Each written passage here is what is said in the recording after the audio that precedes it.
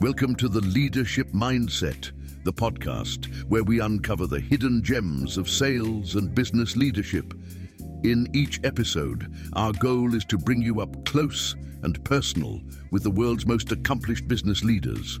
We explore their experiences, motivations, inspirations, and the challenges they've conquered on their way to the top.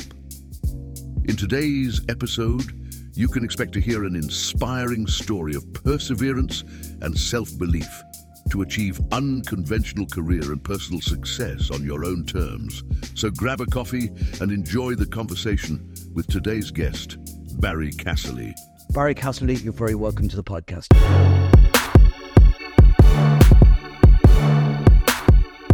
Thank you, Paul. How are you? I'm good, thanks. I'm good. Barry, you had an unconventional entry into the workforce. You left school very early. Want to tell me a little bit about what was behind that and what that journey was like in terms of what you had to do to get on the kind of the corporate ladder? Yeah, so I suppose like the biggest thing was believing in yourself. So I think that was one of the things that I had to do. But the second was influencing. So it was influencing my dad that I had the strength and the capability to actually go back to night college. And I think that was the biggest hurdle. But once he really sat down and understood why I wanted to do it, he then started becoming and really starting to back me for it. So I left school when I was 15 and started working for the Pete's in Parnell Street, a lovely man called Declan Pete, who's been very influential in my career. And I started working for him for 7 years. And throughout that time, he gave me the exposure to so many different parts of business. And I think where he really leveraged my career was to support me throughout the nighttime education as well. So I had the flexibility to grow and to learn and evolve, but also to really spend the time that I needed to on that Friday afternoon and trying to get extra study in on top, and really gave me the ability to go and further develop myself. So that was quite sewn on from before I made the decision to leave school. But I really wanted to be a manager, and that was the key focus of what I wanted to do. I wanted to lead people, I wanted to develop people, and I wanted to really grow people. And that was something that was fostered within my own parents, to really challenge yourself in different areas. So there's two paths there I'd like to follow with you. One is on the educational side and the other is on the work side. You left school before you did your leaving cert, and what made you then, because then you had a job, you had a good job in a place clearly you sounded like you enjoyed and you were respected and so on, but you decided to go back. What was or at least to go at night? That's tough. Anybody who's ever done and tried to get a qualification part-time knows that you're trying to do two full-time jobs in the same amount of time, essentially. What was the driving force to go back and get your leaving cert at night? So it had to be done. So I think my dad said that had to be part of the package. If I was to leave school, I had to do it at night. And the driving force for the degree was around to get the qualifications to be a bit like to lead in business management, right? But it was also to get me to be accountable, right? And to make sure that like I can manage and multitask in different ways. And I think that's what really was the benefit of it overall, as that gave me structure, it gave me focus, and it gave me key areas of where I needed to work on. And that was something that potentially I didn't know at the time in terms of for myself. So studying in college? Business management. So I went back and did a degree in business management, and then I had cloud computing and capital market and investment banking courses as well, advanced diplomas. I'm curious, when you were in school, was a degree ever on your horizon, or was it the fact that you went back and worked hard to get your leaving cert at night? Was that a stepping stone to the leaving cert that made you feel it was possible? It's a good question. Maybe at the time I didn't realise it, but reflecting on it now, it definitely was something. It definitely was a driver. Looking back now, do I hire for somebody who has a degree and do they need a degree? Absolutely not. So I think that what it gave me was accountability. It gave me belief in myself as well, because when you leave school at 15, you lack a bit of belief, right? And so like you need to really start to gain that back, right? Because you're now not dealing with 14-year-old kids in school. You're actually dealing with 28-year-old, 30-year-old businessmen who are actually expecting a lot from you in terms of a sales capacity. So I had to grow up quite quickly, and I had to grow, and not just as an individually, but professionally, I had to grow quite quickly. And I think that's the piece that why I went back to college, was to really try and to leverage those skills and to be noticed as a young person trying to move into leadership, and to be held like I'm serious. It was very hard to try and get into sales leadership at a young age, and especially within Oracle, I found it very tough. But I had a really strong mentor, and I still to this day like have so much respect in terms of, I won't mention the name, but you probably know him. And I have so much time for that person who... I'll come back to that one in a second. I was just struck by when you were talking about going back to college. Was that part-time too, by the way, or was that full-time? That was everything was part-time. And it was almost like as an afterthought that I had to ask you what you studied. Because in some sense, I was of the feeling that it's irrelevant. What you did in terms of going back to college says more about you than what you studied. In terms of your value as an employee, what you studied is irrelevant. And it was the journey you went through and the hurdles you must have had to go through to balance those. Talk to me a little bit about that, about the challenges of trying to do effectively two jobs: study for a degree, which most people would see as a full-time pursuit, and hold down a job at the same time. Yeah, so like I suppose the driver, Paul, at that time, it's actually funny here. I had two kids, quite young, right? So now you've three jobs. 3 jobs, right? So yeah, that was the driver, to set them up for success and to make sure that they'd have a good life. And that was the driver very early for me as well, once I found that out. But I was doing a curry round. So I was doing three nights doing at my college, 5 days working, and then doing a curry round 2 nights a week, delivering curries. And while my wife was on maternity leave at the time. So it was juggling like so many things. But like in terms of the benefit to it overall, like it just bred grit, drive, and resilience. And that's something that's just grown within me from a very early age. And that's what I love, and as part of the hiring process, is to understanding the person. Do they have the right grit, resilience, and attitude? And I think everybody after coming out of last year has built grit, drive, and resilience with the pandemic. It's a good point. But it's people like don't realise the amount of grit and resilience they have within them, and that's what I love doing, is challenging their limiting beliefs. And I challenge my limiting beliefs an awful lot, and I think that's what I love dealing with my reps, is getting them to see what else they can do, like what else can they do and be a better version of themselves. That's the piece where I get my passion from. Have you ever thought of being a motivational speaker, Barry? No, there is a career there for you, by the way. If you ever get tired of what you're doing, I promise you, that's a phenomenal story to be able to demonstrate that. Wanted to go back a little bit and talk to you about Pete's. I remember the place fondly. I was an electronics guy myself. I geeked out on circuit boards and transistors and diodes and the likes.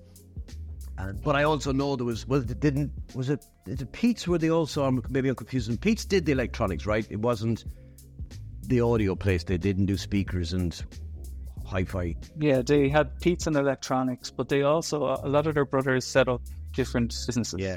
So they had desktop systems and Bang & Olufsen as well, brought it into Dublin. And then they also owned like audio visual reporting, and so they're really entrepreneur family. Were you on the sales side in Pete's?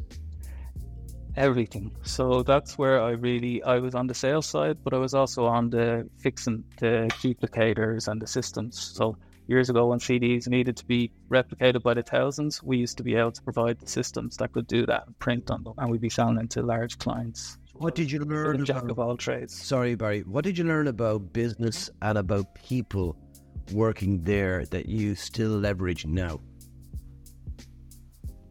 Relationships matter.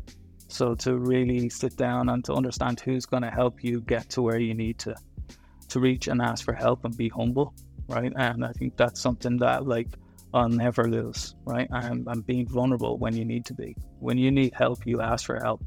But I suppose one of the most things is the most benefit thing I got from it, self-belief. I think that's something that Declan really bred in me and drove me to those limits that I expect now with my reps. Do you know that type of way, in terms of, I sometimes don't even understand the influence he had on my career and I definitely appreciate it, and he knows that. But when you're looking back, and the older that you get, you realise who made impacts on your career, and he'd be definitely one that has made the biggest impact for me. Yeah. Let's go. Barry, a moment ago you mentioned that you had a really good mentor in Oracle specifically. Can you tell me a little more about what it was you got from that relationship, what you learned about yourself, and again about business? Yeah, it was Cillian O'Brady within Oracle, who was leading up Senior Director for Business Development. And I approached Cillian early in my career to let him know what I needed and what I was looking to do and move into management. And I think the benefit of what he gave me was I was doing too much stuff and not letting one or two people see the visibility and impact of the project. So you could go around and cut 100 trees, but if you cut one well and someone saw you cut that tree really well, that's more of an impact. And that's something that stayed in my head for I don't know how long. You can run around and do multiple different tasks that have no impact, or you can align yourself with tasks and projects that are going to align to the company priorities. And that's the piece where I was missing, totally going the wrong way about it. And that was something that got me back on track. And I didn't get the first role I went for, but I think it was the coaching and development within the second phase that I really started to understand exactly what he was trying to do. And he wasn't telling me, he was coaching me. And that's something that's just stuck in me, whatever happened as part of that process. But it's something that I bring to every conversation with my reps. Tell me about what you learned about coaching from Cillian. And by the way, I now have this mental image of Cillian wearing a lumberjack's coat and a chainsaw. But do tell me, because I know anybody who's watching this, there's many people who will know Cillian and who have similar stories. I'd like to hear yours about what you learned about coaching. Yeah, I think it's all the power of questioning, right? I think that's something that I learned from Cillian. The questions that you ask will deliver the outcome of what you're trying to achieve, or you get to the root cause of what the problem is. So it's being able to sit down before you have your one-to-ones with your reps and understand what questions can I ask to derive the right output. And I think that's something that a lot of managers don't think of when they go into having those conversations. What 5 or 6 questions is going to get me to the answer that I need to? And that's something that Cillian really told me in terms of it's the power of the questions. That's what it's all about. And in terms of coaching, it was to realize in yourself that you don't have to do 100 things. You only have to do 1 or 2 things right. And you need to build your relationship and network around you, and to understand that when you're not in the room, that they're talking about you, or that if your name pops up, that they're talking about you, or if a role comes up, you're nominated. And that's the piece where I was trying to drive a lot of it myself, whereas I probably wasn't going around it and trying to influence maybe 1 or 2 key priorities and then driving them forward. I think that's probably the biggest lesson I've learned within my career that definitely stuck with me. It's ingrained. So if I've understood you correctly, what you're saying is that it's really important that you invest time in managing your own career in terms of getting that visibility, so that, again, when you're not in the room, it's your name that comes to people's minds, and it's associated with the projects that you want them to see more of, and your role in those. And that's what's going to drive impact for their business. It's aligned to their operating priorities. So doing a good job, as in delivering a number, in itself is not enough. This is my bottom line I'm taking from this. Absolutely. Absolutely. How are you leveraging best practices across the company? How are you scaling projects across the company? What's the overall impact to you as a person within that company? Isn't the number, right? It's what else you can bring to the table. And for me, that's how I motivate people into the role, is to really align projects that they're trying to, like creativity or whatever they're trying to do, and is to give them projects on that kind of assignment and to keep them motivated within the role. I think that's something that is definitely a key attribute to the success of the teams that we manage. It sounds to me like sales leadership was something that you had your eye on from very early. Talk to me about the process then going from rep to sales manager. How did you manage that? Apart from what you learned through Killian and managing your own career, but just in terms of the hurdles you had to overcome as an individual, the new skills you had to develop as you transitioned from sales leadership. Yeah, so I was lucky that I moved into business development leadership. And I think it's important for an IC to use that route and to go to a business development leadership role. I was advised from Killian to do that, right? Because it's where you can grow yourself and that new set of competencies in that role. And you can also then get exposed to so many different parts of the business as well. And I think that's the area that I started going in on. But I think the biggest transition for me was from an SDR to a sales leader, all right? And I'll give you an example. When I first started my hardware, I went into the hardware business in Oracle as my first year as a sales leader. And it was one of the toughest. You really like taking on tough challenges, don't you? It was a tougher thing to do in Oracle. It was... That's where you want to learn, right? That's where you learn quicker in those environments. Right? You evolve quicker, and you really... And I was encouraged to go for that role for those reasons. Yes. And I got into that role, and I was like, I can't do this. I'm not good at this. And sitting down and really understanding the areas that I needed to just go from a biz dev leader to a sales leader, and what was those 3 competencies I needed to focus on. But yeah, it was difficult, but we got through it, and we got through that year, and we learned from it, and we had a really successful second. You might share for listeners why the hardware was difficult. My recollection was, but there may be lots of other reasons, was that after taking over the Sun business, Oracle basically jacked up the price for everybody and changed everybody's licensing terms and conditions, and now you as a sales team have to have those conversations with... Was it that? Was there something else that made hardware... and of course, there are smaller margins in hardware than there are in software. Was there something else? Yeah, you've hit it on the head there. So there's margins, there's also the partner community and making sure that the partners we had were credited for those specific areas, plus then obviously the acquisition itself, right? So making sure like contracts were aligned, that had delayed deals, etc., right? So that piece was a tough piece to get around. But I think in terms of the hardware business, it's very heavily through the channel. So it's really making sure that those relationships are built up and strong, and that there's good trust within the channel community as well. But it was daily forecasting, daily pacing. It was high fast, high paced. It was full on. But probably one of the most exciting parts of my journey within Oracle, because I learned so much, and I learned so much from Jimmy. So it was a highlight of my career, that piece, and I think I grew fast. Is that Jimmy Kyo, by the way? You say Jimmy? That's Jimmy Kyo, yeah. Another top performer. He won some award recently, top 100 sales leaders worldwide. He was in the list, only one from Ireland on that list. I saw, yeah. I was talking to him last week. Yeah. Unreal, yeah. So and well deserved. Sorry? And well deserved as absolutely, well. Absolutely. And actually, he's going to be a guest on the podcast in a couple of weeks' time. So, oh, great. Yeah. Great. And I think what I'm hearing as well, that as part of your own career, that yes, you went full into not just take on responsibility, but also challenge yourselves in terms of stretching and growing your own skill sets with whether that's school, college at night, roles that would challenge you. But you also had great managers and mentors as part of the process, a great recipe for sales leadership. Absolutely. Mm-hmm. Yeah. Absolutely. And it's the same, right? Like with my running, I never ran up until 9 years ago, and I started running, right? And I became the youngest man to run 100 marathons in Ireland. Let's just rewind on that one for a second.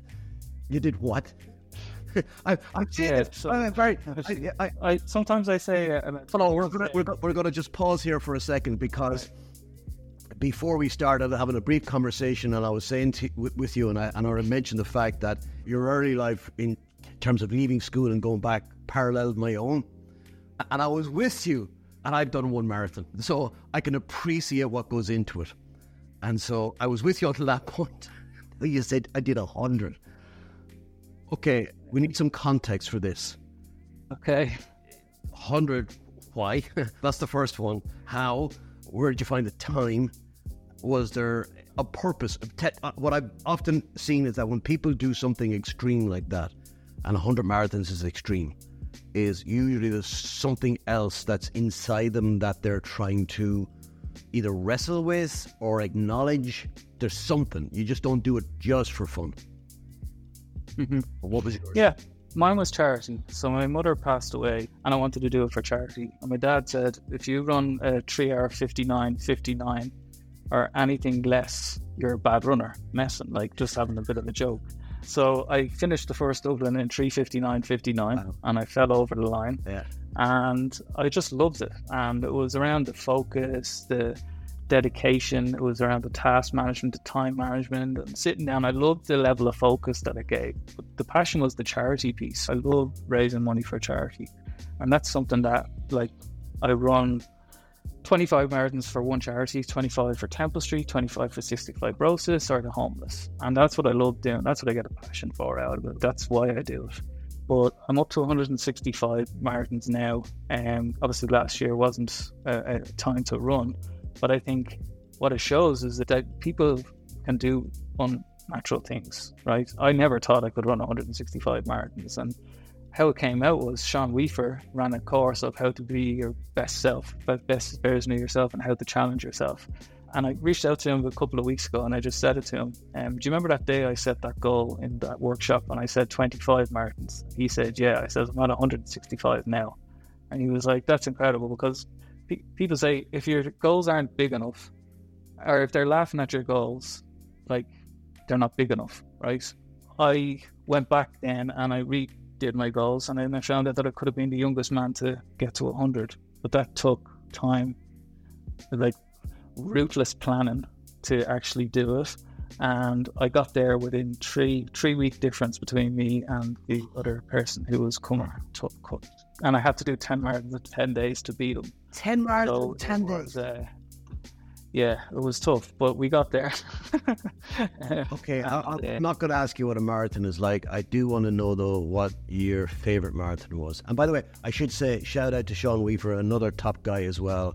Great, absolutely. Really good at getting people to tap into their inner drive and push themselves.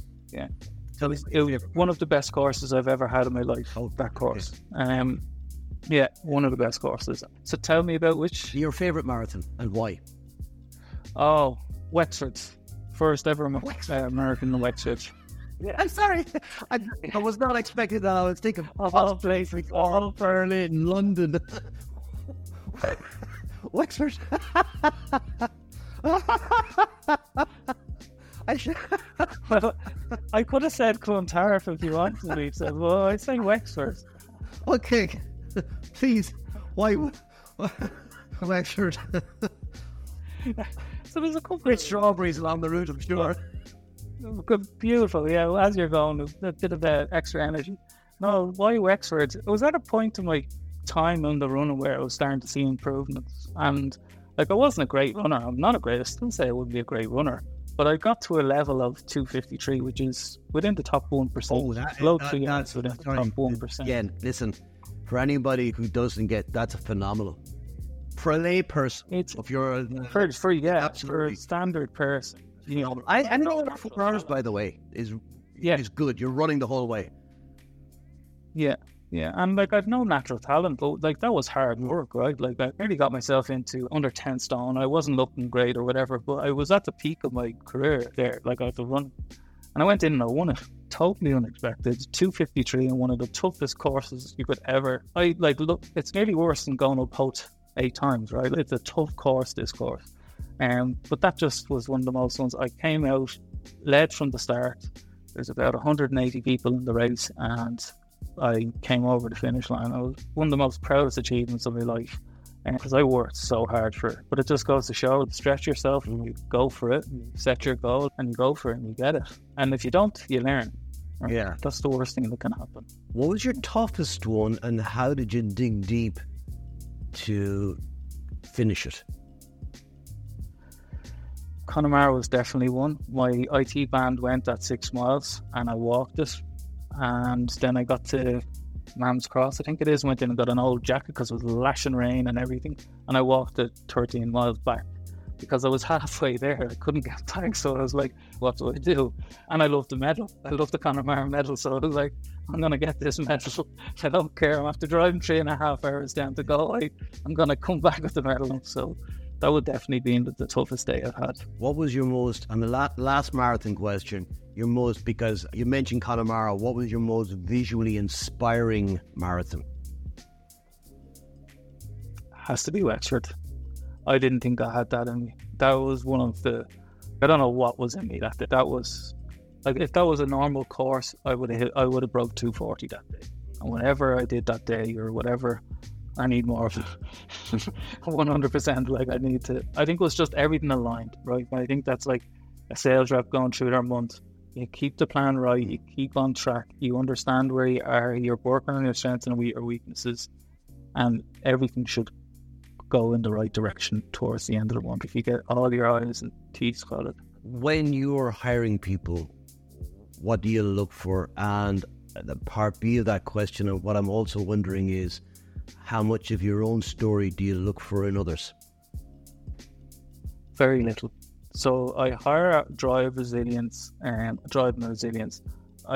look for, and this is something that I got from Killian in his open days in Oracle, right?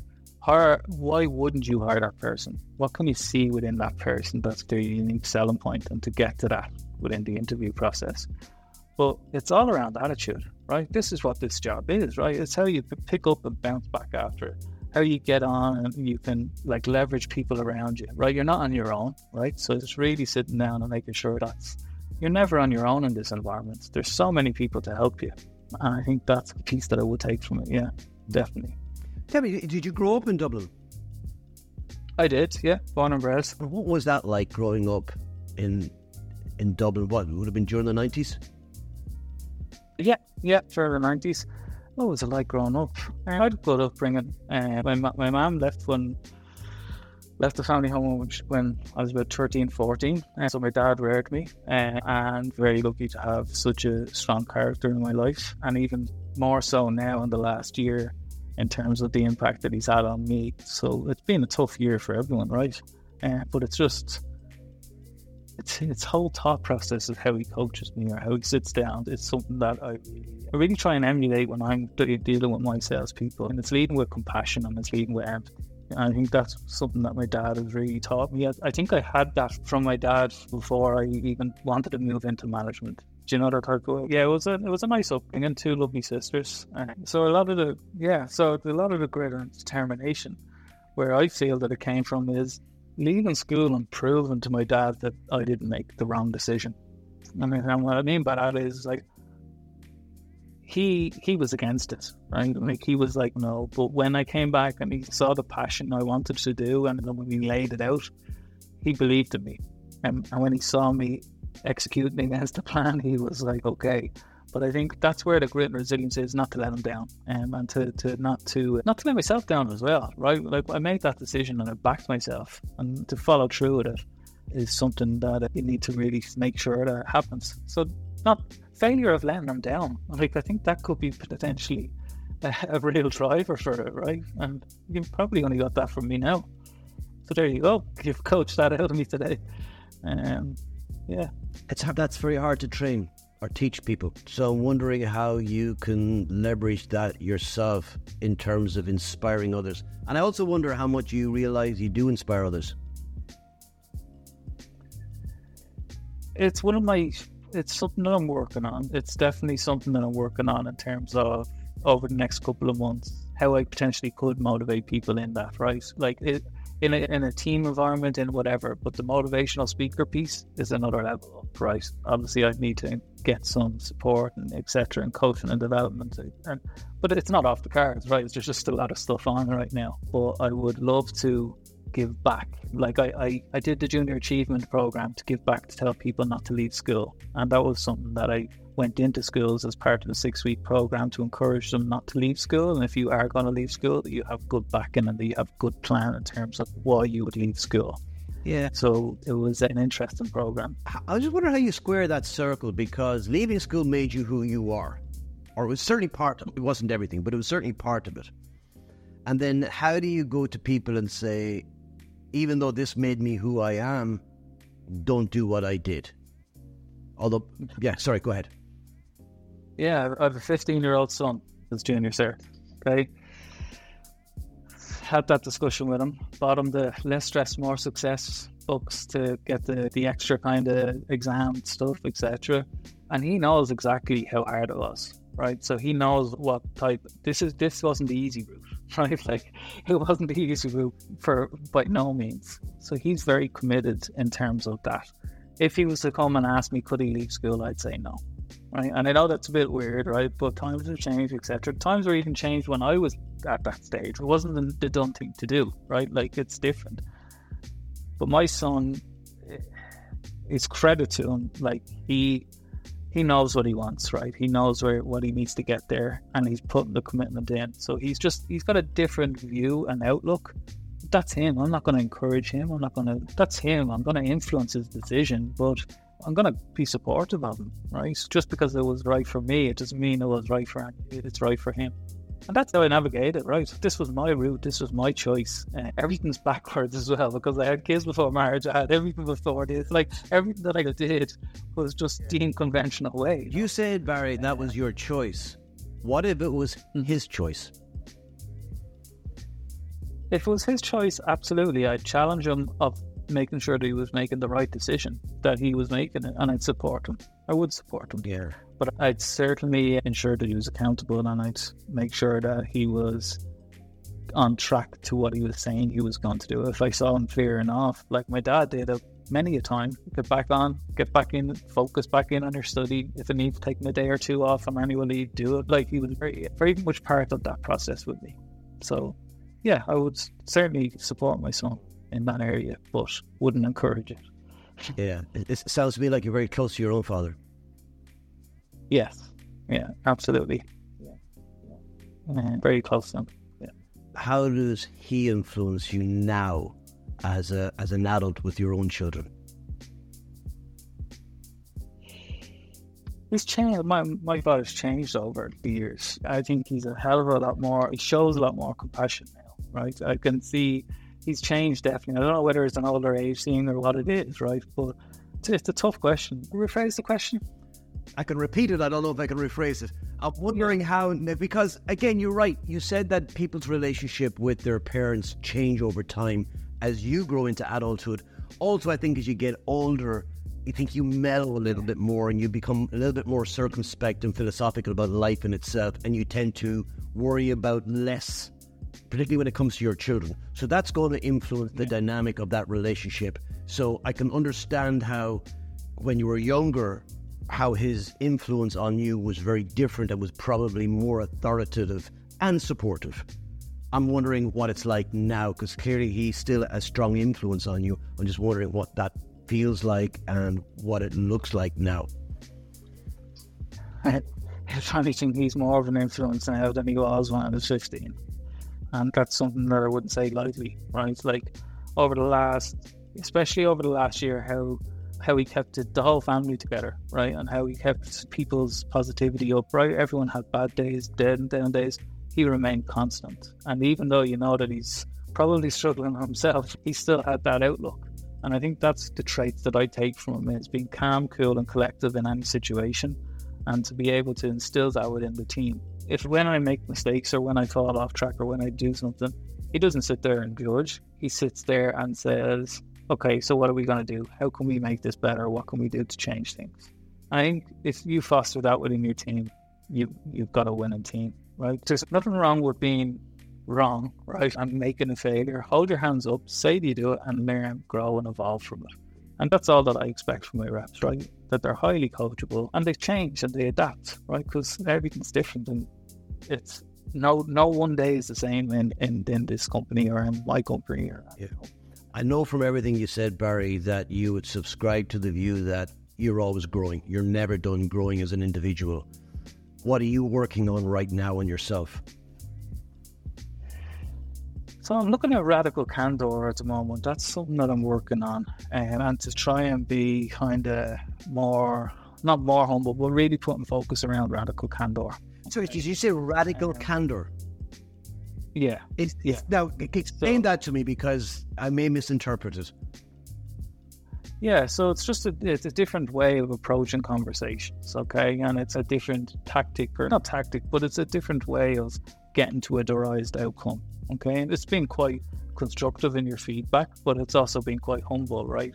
And really trying to be helpful, but be really immediate. So if something went wrong in a team, to address it straight on and to let them know what the impact of that is. And it's something that like I'm working on quite well at the moment on myself and testing that.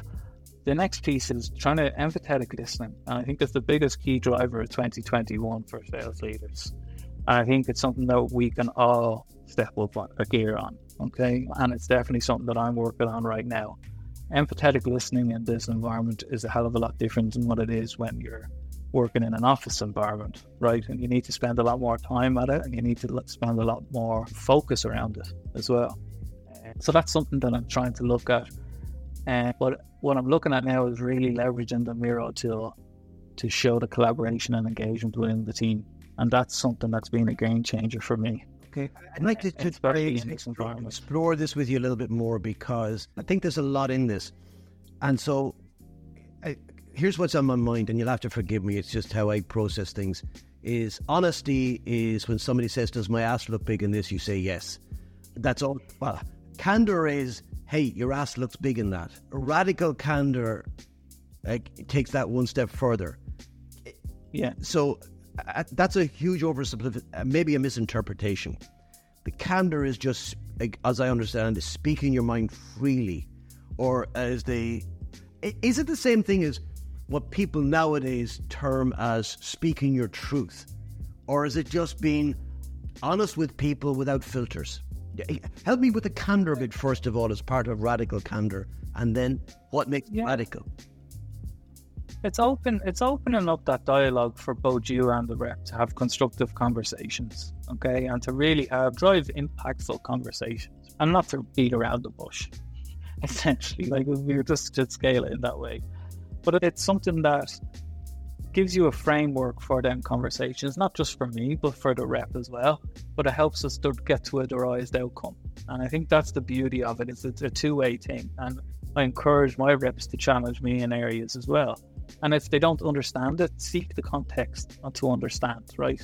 Instead of challenging everything, seek to understand. So I think that's something that my dad instilled. I don't know why I'm talking about my dad so much here, but always find out why you're doing something. And I notice it from my kids and everything. I always ask why straight away. Can I do this? Why? It's ingrained. Like that's the first point. Once I understand the why, then everything else falls in. And I think some people don't start with the why, and then they're doing their project and they're halfway through and they're going, why are we doing this?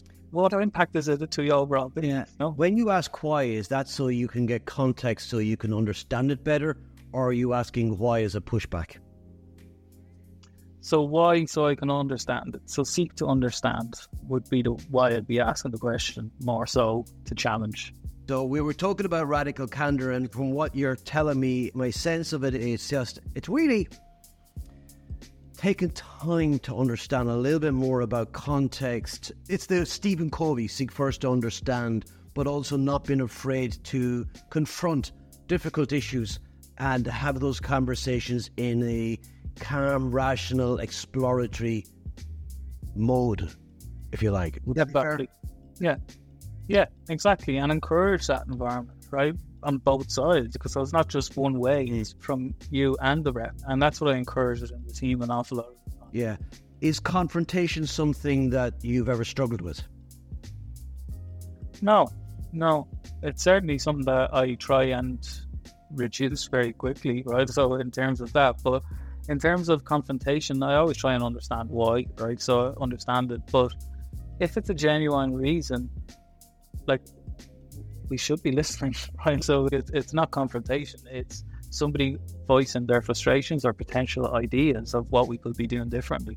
I think what happens, the confrontation piece comes when people don't feel listened to. That's when the confrontation starts. How do you set the scene with somebody?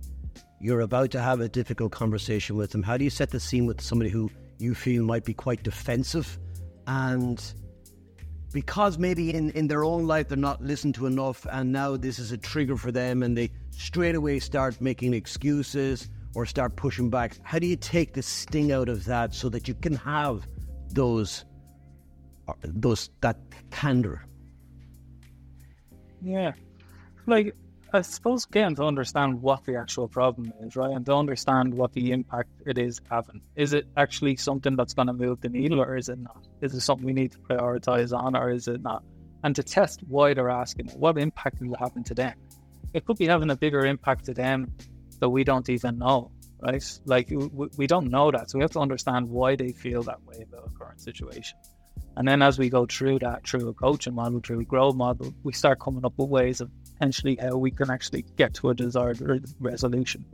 So in terms of sitting down and listening to them, I think it starts with listening. It's not me going in with a specific agenda or outcome. It's let them be heard first and let the team be heard. And sometimes I might go off for a couple of hours or an hour or two and digest that and to understand it and to sit down and to maybe test their objective kind of stuff they said within that meeting. But I think it's going back to them then with accountability and kind of what we're going to do together to help that individual. If we were having this conversation 10 years from now, Barry, and you were looking back to 2021, what would that look like for you? What would be some of the major highlights of the past decade for you, looking back from 10 years from now? So from now to 10 years, what would I like in 10 years, or looking back from the last? Looking back from 2031. Looking back from 2031. Question. Right now, I want a simple question. I want to get P&L experience. I want to understand it from a general manager point of view. I want to get that exposure, and I want to really flex that type of muscle. I would love to set up my own business in potentially 5 to 10 years' time, and that's something that I actually really have a passion for. I went in and presented to Bill Cullen when I was 18 in the Europa Hotel. Trying to pitch. I used to, for people who didn't know who Bill Cullen was, I used to say he's the Irish Donald Trump, sometimes the Irish Alan Sugar. I don't know if that's fair on Bill Cullen at all. Yeah, I'd like to set up my own company. If I was to look back in 10 years, is to have 5 years in a company that's hyper growth, and that's where I am now, but to really create a company which is gonna, I'd love to create a coaching platform. That's exactly what my goal is, right? So to give a coaching platform to other institutions, but also to get coaches that I can provide a platform that we can give people the opportunity to grow and evolve outside of their current organization. And that's something that I'm working on, so ideating right now for some. And I think in this current environment, it's needed, really needed. I think the growth potential is huge. I'm sad to say, Barry, we're up on time. I could talk to you all day. You're a fascinating character, and I've thoroughly enjoyed it. One last question. Yeah. If there was a book written about your life, and I suspect there may be, and what would the title of that book be? What Limiting Beliefs? Barry Casserley, I want to thank you so much for being my guest today. If you have enjoyed the podcast as much as I have enjoyed today's podcast with Barry, please consider giving this podcast a review on whatever platform you're listening to it on today. Thanks again, Barry. Thanks so much for your time, Paul. Have a great day.